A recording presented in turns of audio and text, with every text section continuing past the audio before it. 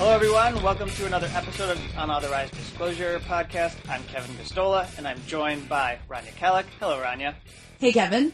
And we're very pleased to have on our show this week Jacqueline Keeler, who is a member of the Dene, Navajo, Yankton Sioux, Dakota tribes, and also the author of Edge of Morning, Native Voices Speak for the Bears' Ears. And she's a writer, journalist for The Nation, Yes Magazine, and other publications. We're very pleased to have you on our show.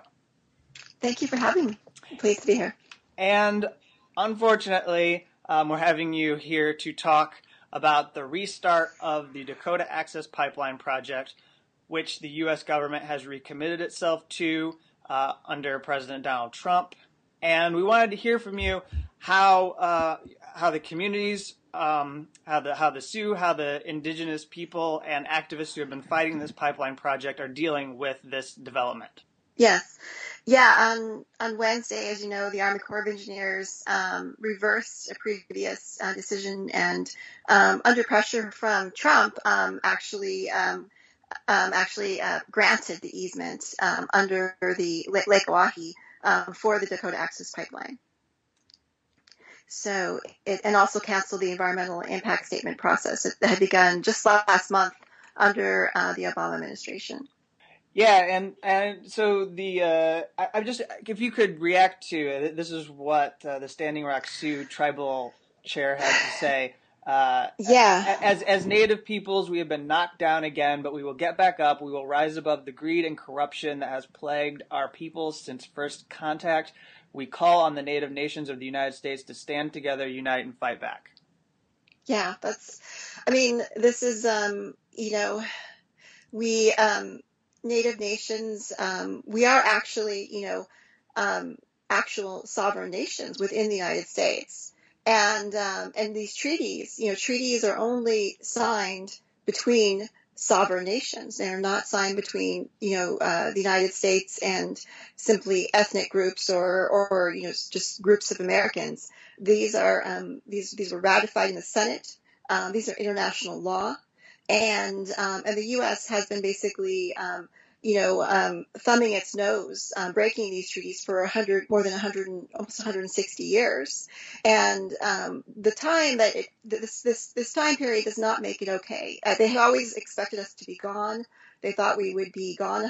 Now 100 years ago they are predicting our demise, but we're still here, physically and politically.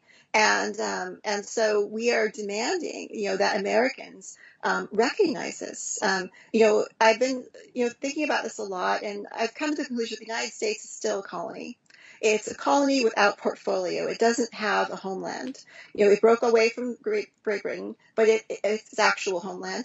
But it doesn't have a homeland. Its lands are basically made up of other people's homelands, other nations. And so you see that under the 1851 Fort Laramie Treaty, much of western North Dakota and almost all of western South Dakota are part of the Great Sioux Nation, of the Oceti-Sakowin, the Seven Council Fires, as we call them. It's the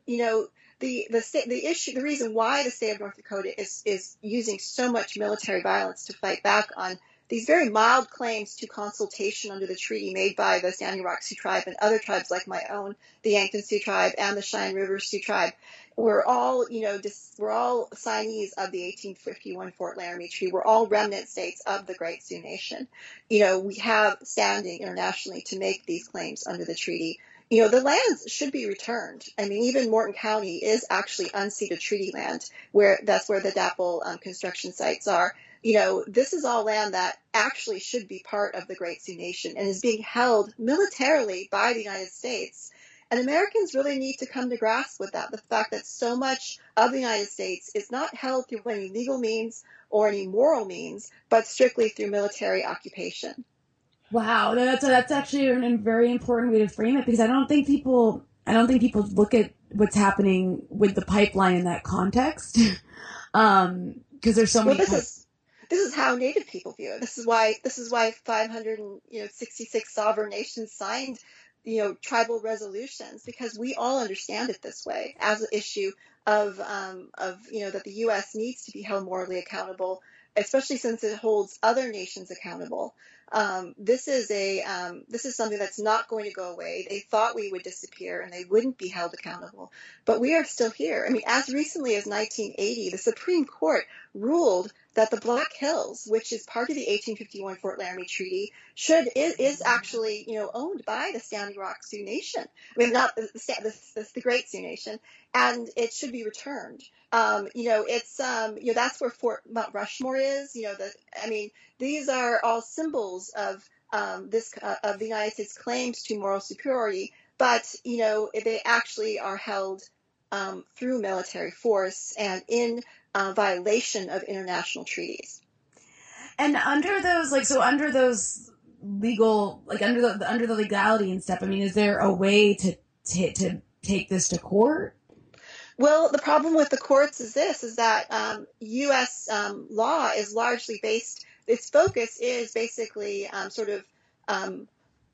supporting the colony's claims over that of the Native nations. And so if you look at Indian federal law, the history of it, you'll see that it begins with it doesn't begin, but part of it is a decision made by a very early decision, I think made around 1828 by the very first Supreme Court Chief Justice John Marshall. And in it, he basically says that it's called the Doctrine of Discovery, and it is still active law in the United States, and it's the basis for the U.S.'s rights to our lands, which basically says that only discovering Christian European nations have a right to the fee simple title of the land. That once they landed on our shores and they set foot on it, the fee simple title of the land, it automatically reverted to them, that we lost it. And that we have only the title to the land that the animals have of use and occupation. And this is still active U.S. law. As recently as 2011, Justice Ruth Bader Ginsburg cited it in a court case. Wow. So this needs to be, the Americans need to reject this, but in rejecting it, they will undermine the land claims of states like North Dakota over a vast amount of their territory. And so this is why people are reluctant to do it. My aunt, Faith Spaulding, she got one electoral college vote for president of the United States this year. She went to the Vatican last spring, and she spoke to Vatican lawyers, and they told her this is not active Vatican law anymore. This is based, the Doctrine of Discovery is based on a papal bull issued, I think, one first in the 1550s and the second one in the 1450s, and a second one in around 1492, and which was to settle disputes over discovered lands between Portugal and Spain. And this is how this evolved. And they said this is no longer actually active Vatican law. It's only actually recognized law by the United States and other former colonies like Australia and Canada. So this is all to basically undergird colonies' colonial claims to indigenous Native nations lands. And this is at the root of the problem, and this is why it's going to continue.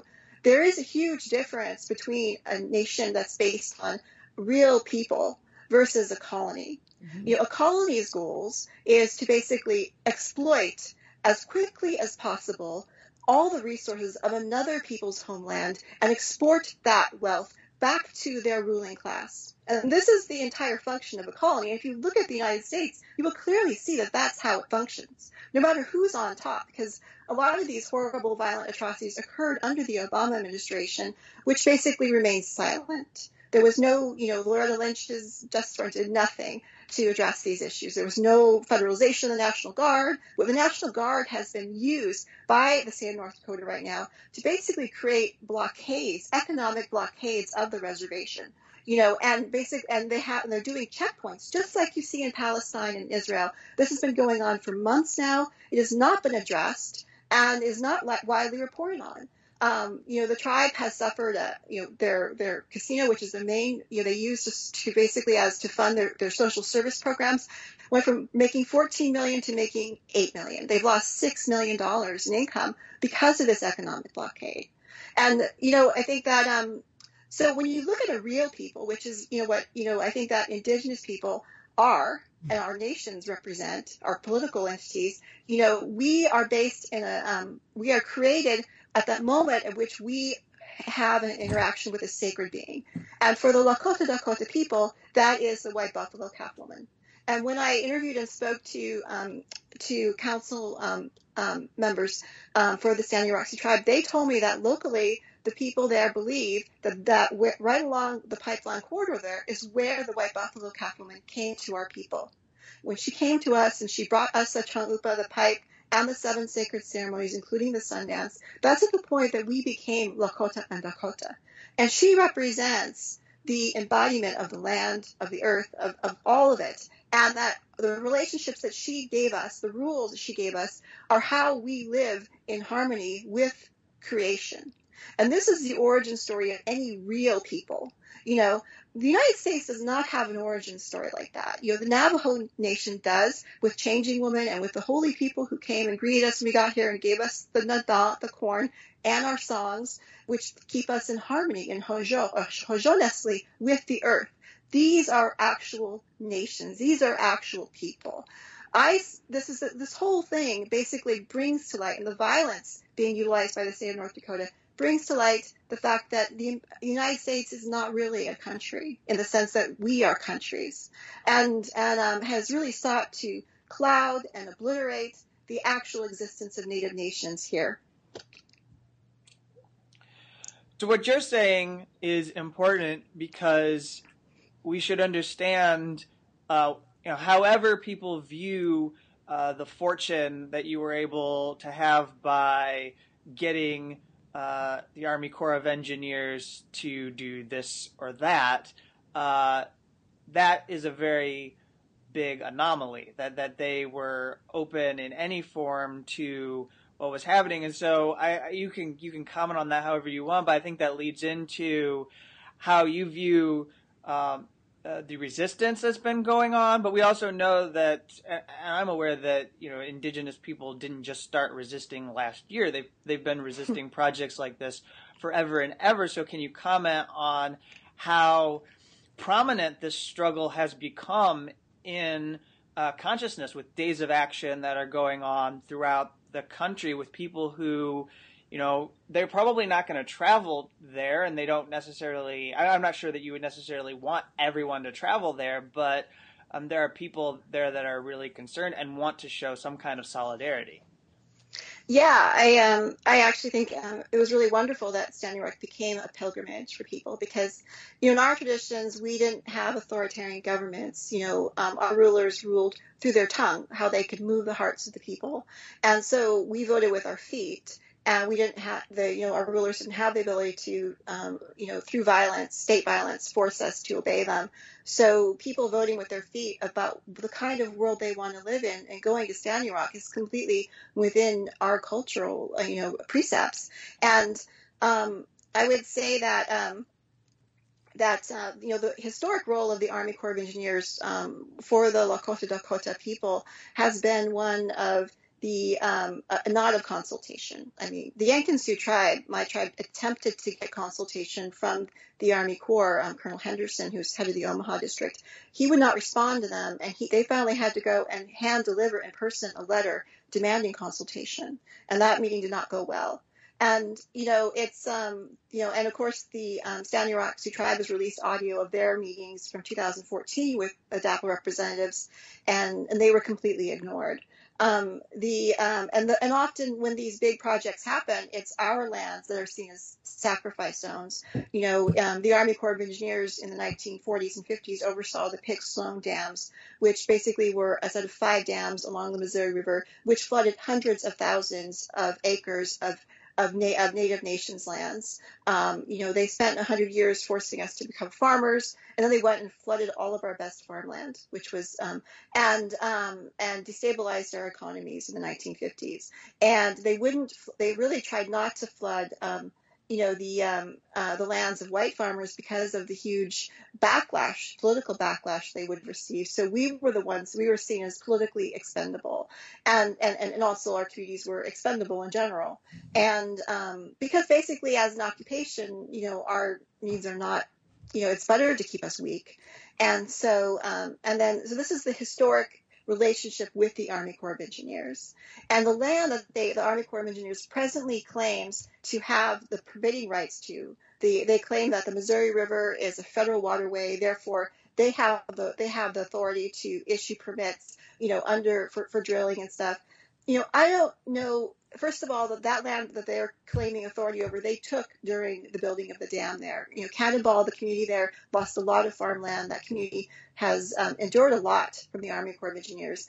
A lot of that land was taken in excess of the building of the dam. This idea that they would need extra to offer, recreational activities for folks in North Dakota, and was never returned to the tribe.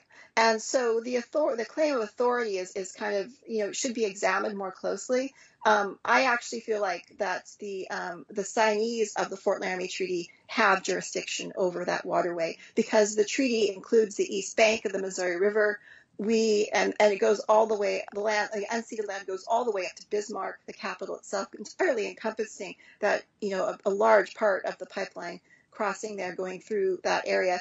And really the tribe should be not only consulted, but I think that all the tribes that are signees of the Fort Laramie Treaty, the 1851 Fort Laramie Treaty, should be the permitting offices for this. And that's that is, I think, the right. I think this is part of what Native people our nations are asking for or demanding is, these are our lands. We, the United States claims certain things. We want them to live up to who they say they are. And I think this is the only way to really address it long term, because these things keep coming up, these issues. And until that happens, we're going to have another DAPL. We're going to have, in fact, it's going on all over the country. There's these sorts of things. Projects in which Native nations and their communities are seen as the ones who will pay the price for these projects. I wonder, and perhaps this is naive to ask on my part, but I wonder, is there any option of taking this to the international community because it's a violation of a nation's sovereignty? Yeah, it has been. I mean, there have been long-term work being done at the UN, and of course, there was the whole creation of the Declaration of the Rights of Indigenous Peoples from the UN. That was the work of 40 years of work at the UN with Native nations. It's but I feel like the enforcement issue can't be addressed that way, and I think that it can only be addressed by Americans understanding the situation accurately and acting upon it. I think that this is the only way we're going to basically redraw the relationship between our nations and the colonists who have come here.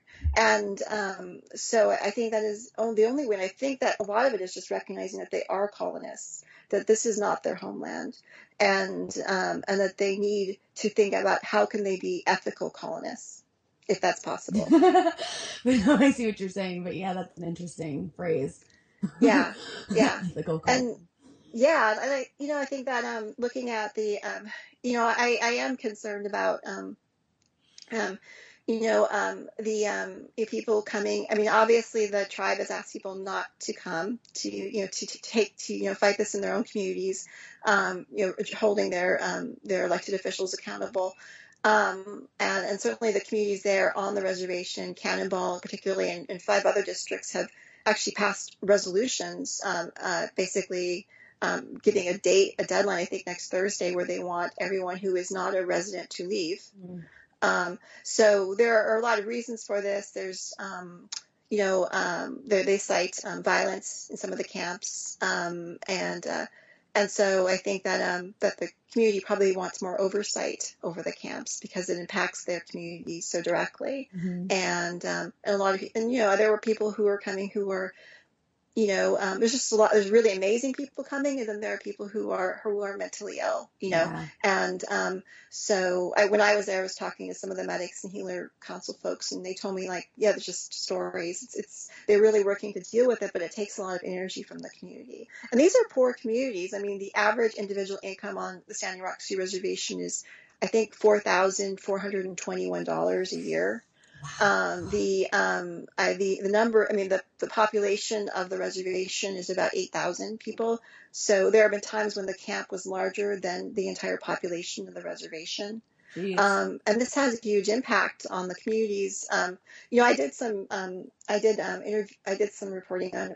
I wasn't around when Wounded Knee happened, but I did some reporting decades later, obviously, and I talked to folks there, and they had, I was really surprised at what some of them said, because what I knew about the takeover of Wounded Knee in 1973 was the whole, the story that I learned in the books, and certainly from the Native community in general, which was one of, this amazing rebirth of our identity and our movement, and we all owe a huge debt to the American Indian movement, to being proud of who we are. But then I talked to community members, and they were like, well, we feel like that they just came in and destroyed our community without our consent. And I was like, what? Oh, no. What are you talking about? Like, oh, well, we used to have a post office, we used to have a store, now we have to drive all the way into Pine Ridge. And these sound like pedestrian concerns, like, what? I mean, this is amazing. But I mean, this is like in their community. Yeah, no, it's like... Yeah.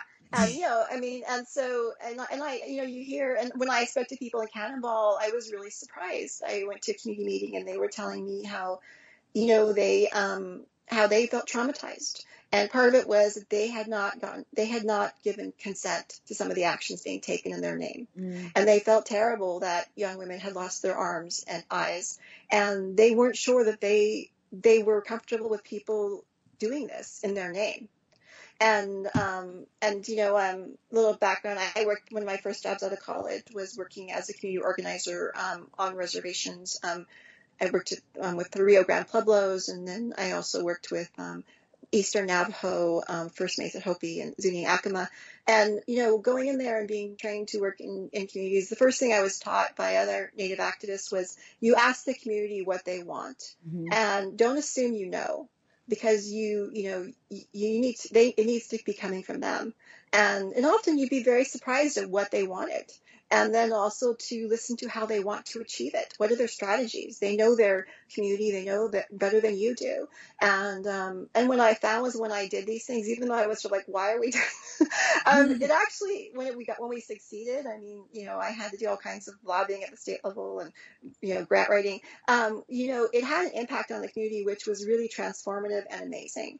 And so I think that listening and engaging with the local community is a worthwhile thing. It's also culturally correct. Yeah. In Lakota Dakota culture, and many Native cultures, we had this whole thing about consensus. We weren't majority rule. We were consensus, like 100% agree. Do you know what I mean? And it's a very long process. Yeah. It's very frustrating, but it's our tradition. It's our cultural, this is a culturally based way of doing it. And so, following a couple of people who you think are the right Indians to follow, I think is, I think it circumvents this process, the consultation with the community, and this traditional process of consensus, and also respect of elders. I mean, I actually wrote a thing today, because I was sort of thinking about this, and my great aunt was actually my grandmother's family were from Wakpala on Standing Rock. They were actually from Standing Rock. They lived there for many years, and she became an ethnologist and studied with Franz Boas at Columbia University, and worked with all kinds of folks. And she spoke all three dialects of our languages: Lakota, Dakota, Nakota. And she's my great aunt.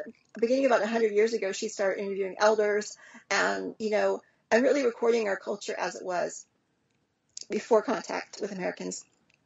And one of the things that I think people really overlook is the kinship system. That was our only rule of law, was the kinship system, and it was the rules were pretty detailed, and absolutely had to be followed. I mean, and this sort of is what you hear now. You hear the sort of general version about honor elders and all this stuff, but it was it's hard to imagine any Lakota person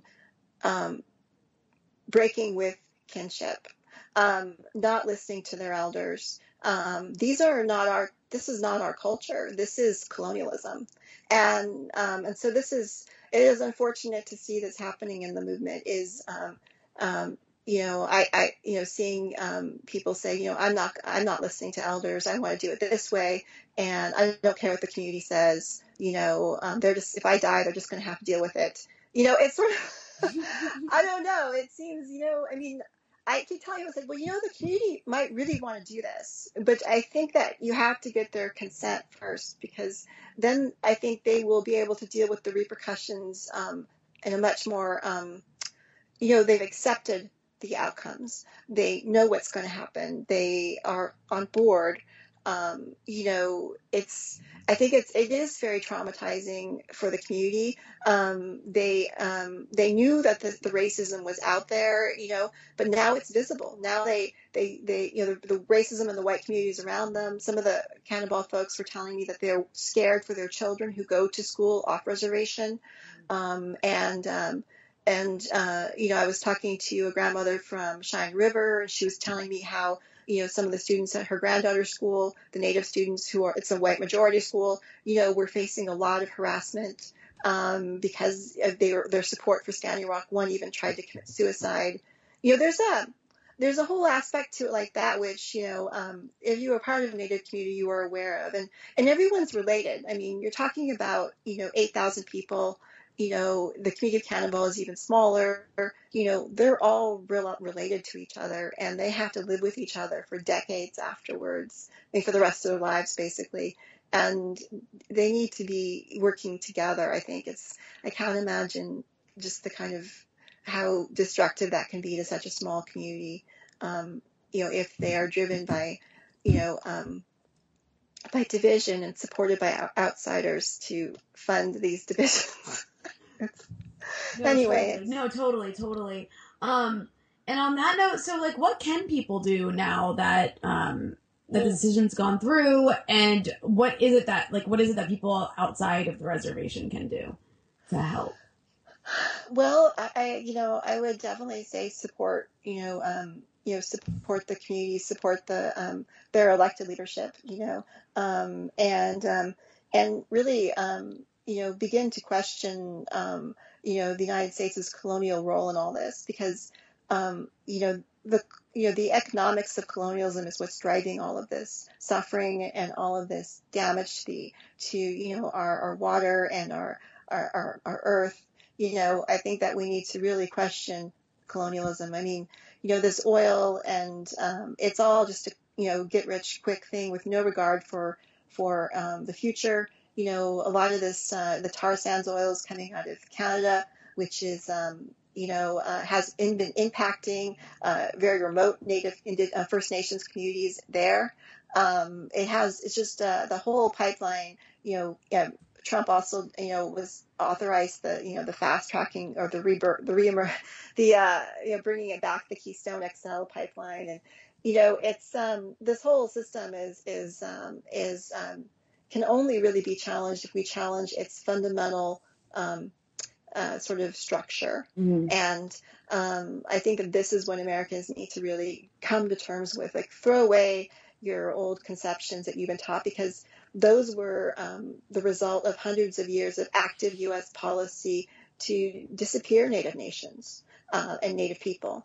And so, I think they need to just throw that out of their minds and actually begin to embrace the fact that they are colonists and that this comes with responsibilities. Right. And that maybe the United States needs to realize that it's in the position like Great Britain was with India, that maybe it just needs to get out of certain areas and actually just do the right thing. And at the very least, I think that we need to change the relationship between the U.S. government and Native nations. It's an extremely one-sided relationship, an extremely abusive one, and Native people are dying because of it. I mean, not just in violent, not just by state violence, by the police in Morton County, but also by just on every level. I mean, Native youth have the highest rates of suicide.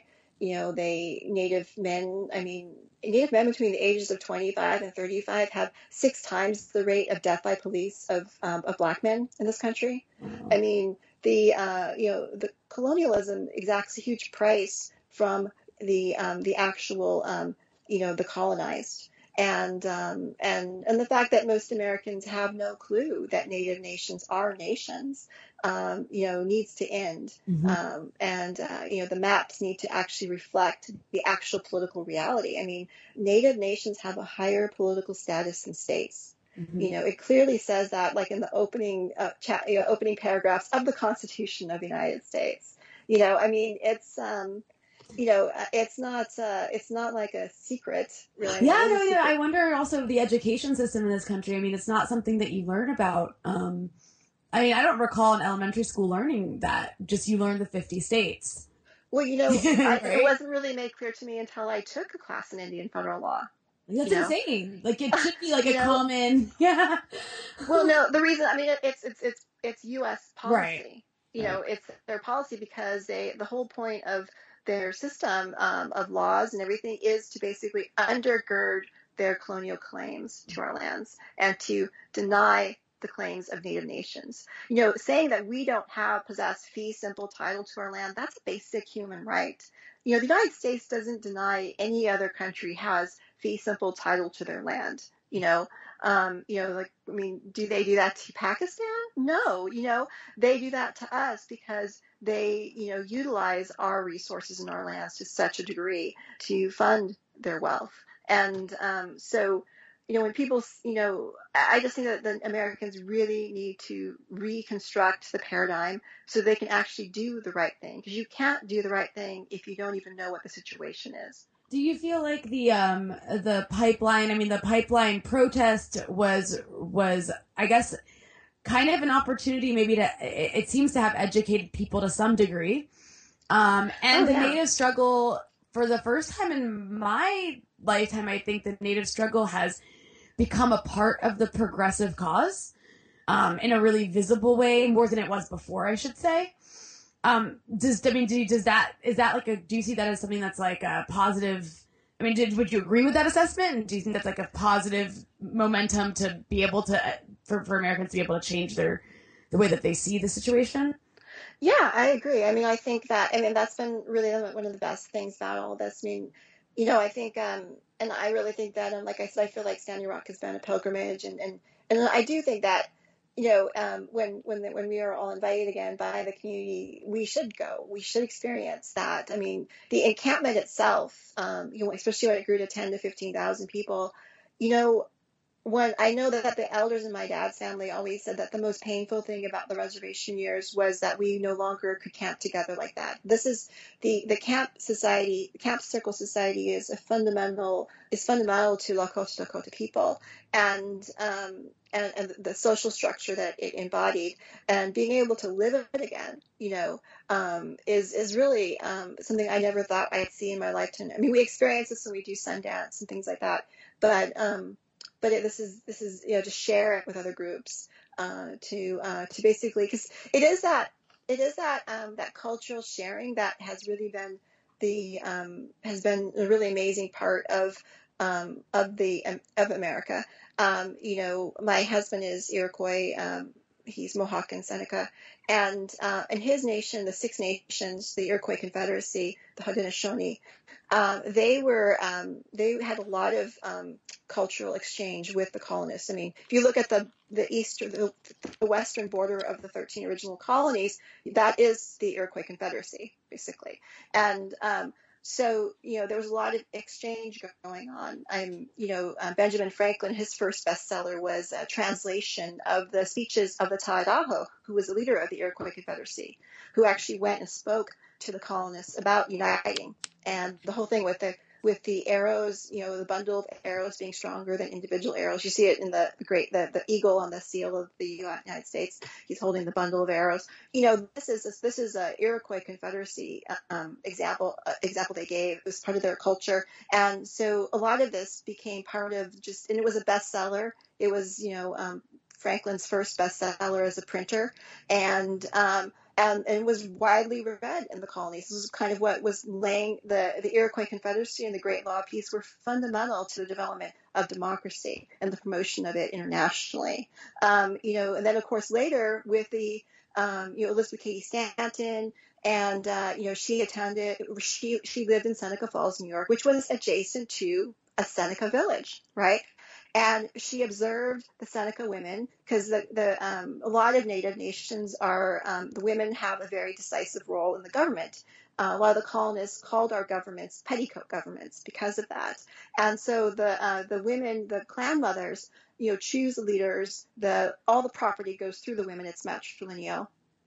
And it's the same thing with the Navajo people, and so this was common. The Cherokee had this, the beloved woman, they had all these sorts of things. And so she observed this, and basically, if you read the speeches from Seneca Falls, they're saying, like, we want what the Seneca women have. We see it. We see what they have.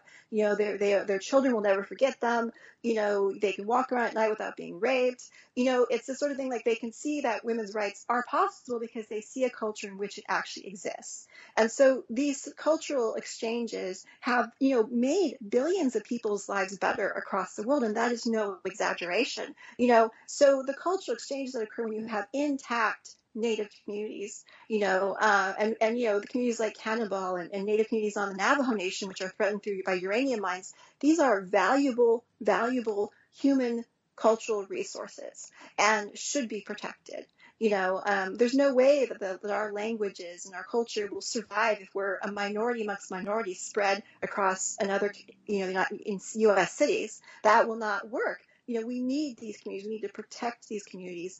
And so, I think, this is the sharing that happened at Standing Rock and the camps is an incredible situation. And I think that, Native nations are recovering. I'm a citizen of the Navajo Nation. It has 350,000 members, citizens. They say there's actually another 200,000 who could enroll if they chose to. We are recovering in numbers, in size. The Navajo Nation is the size of Ireland, has the population of Iceland, is larger than 22 member states of the UN. I mean, when we're talking about, and the same thing with the great, with the Dakota Lakota, nation, the Oceti-Sakowin, if you add all the reservations together in the United States and the ones even in Canada, you're talking about 250,000 people. And so, we haven't disappeared. We are going to have to be dealt with as political entities, and it's kind of scary because what Trump is talking about is terminating tribes. They tried to do this in the 1950s.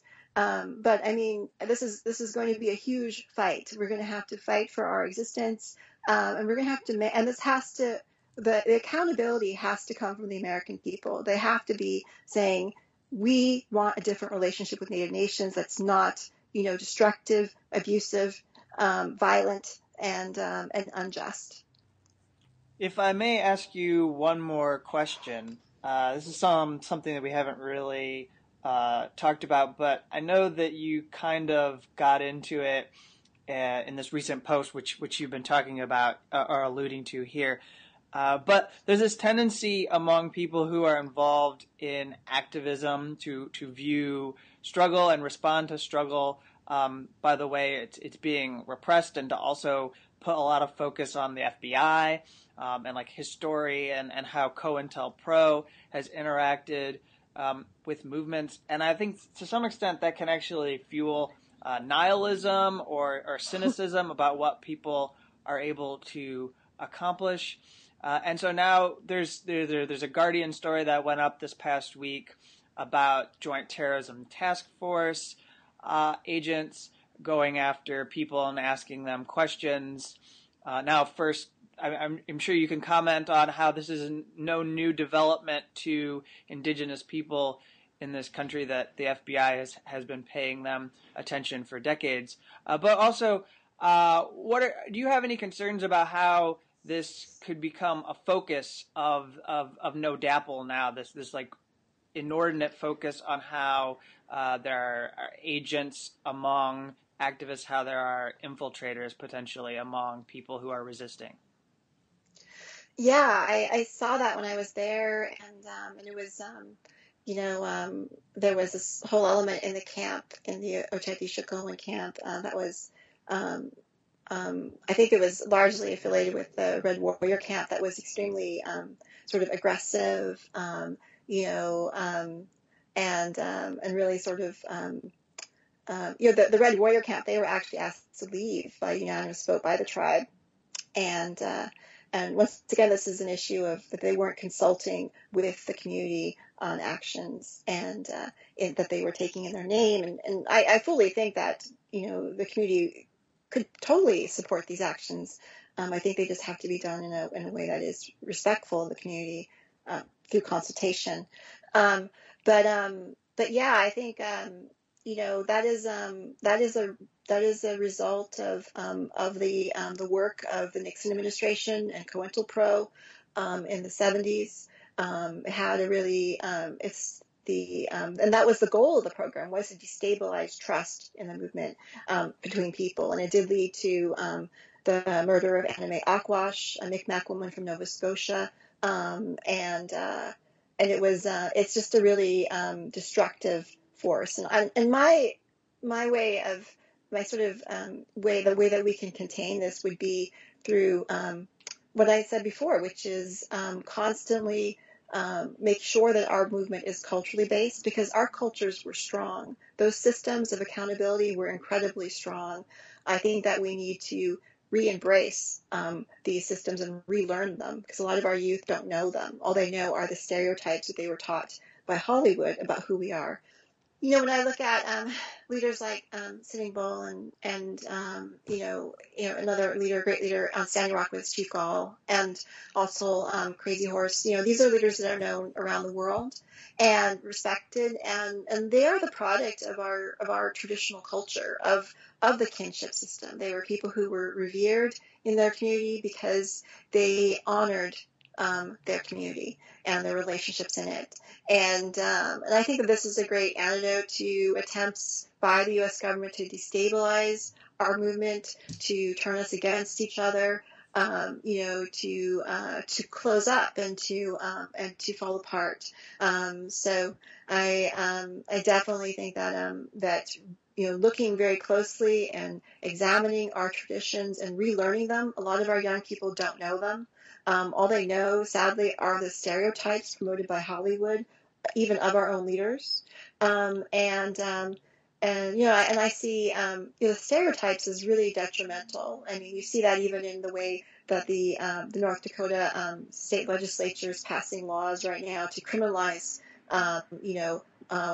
demonstrators, and particularly Native demonstrators, and it's I think that we need to basically really get to know ourselves, and to the part of this rebirth of this reemergence of the Great Sioux Nation does have to be to a rebirth of our cultural of our socio-cultural institutions that the United States spent so much energy deconstructing and destroying.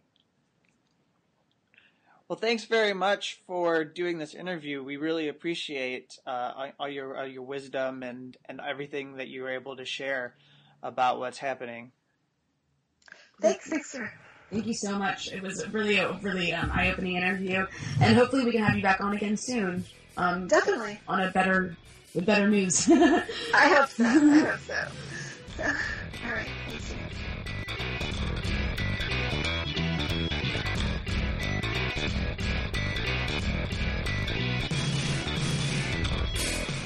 Hello, everyone. Thank you for listening. If you thought that there were a few technical difficulties with this episode, there were. Those will be worked out by next week.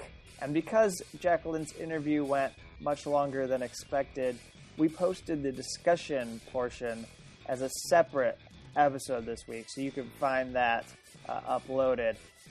Thank you again.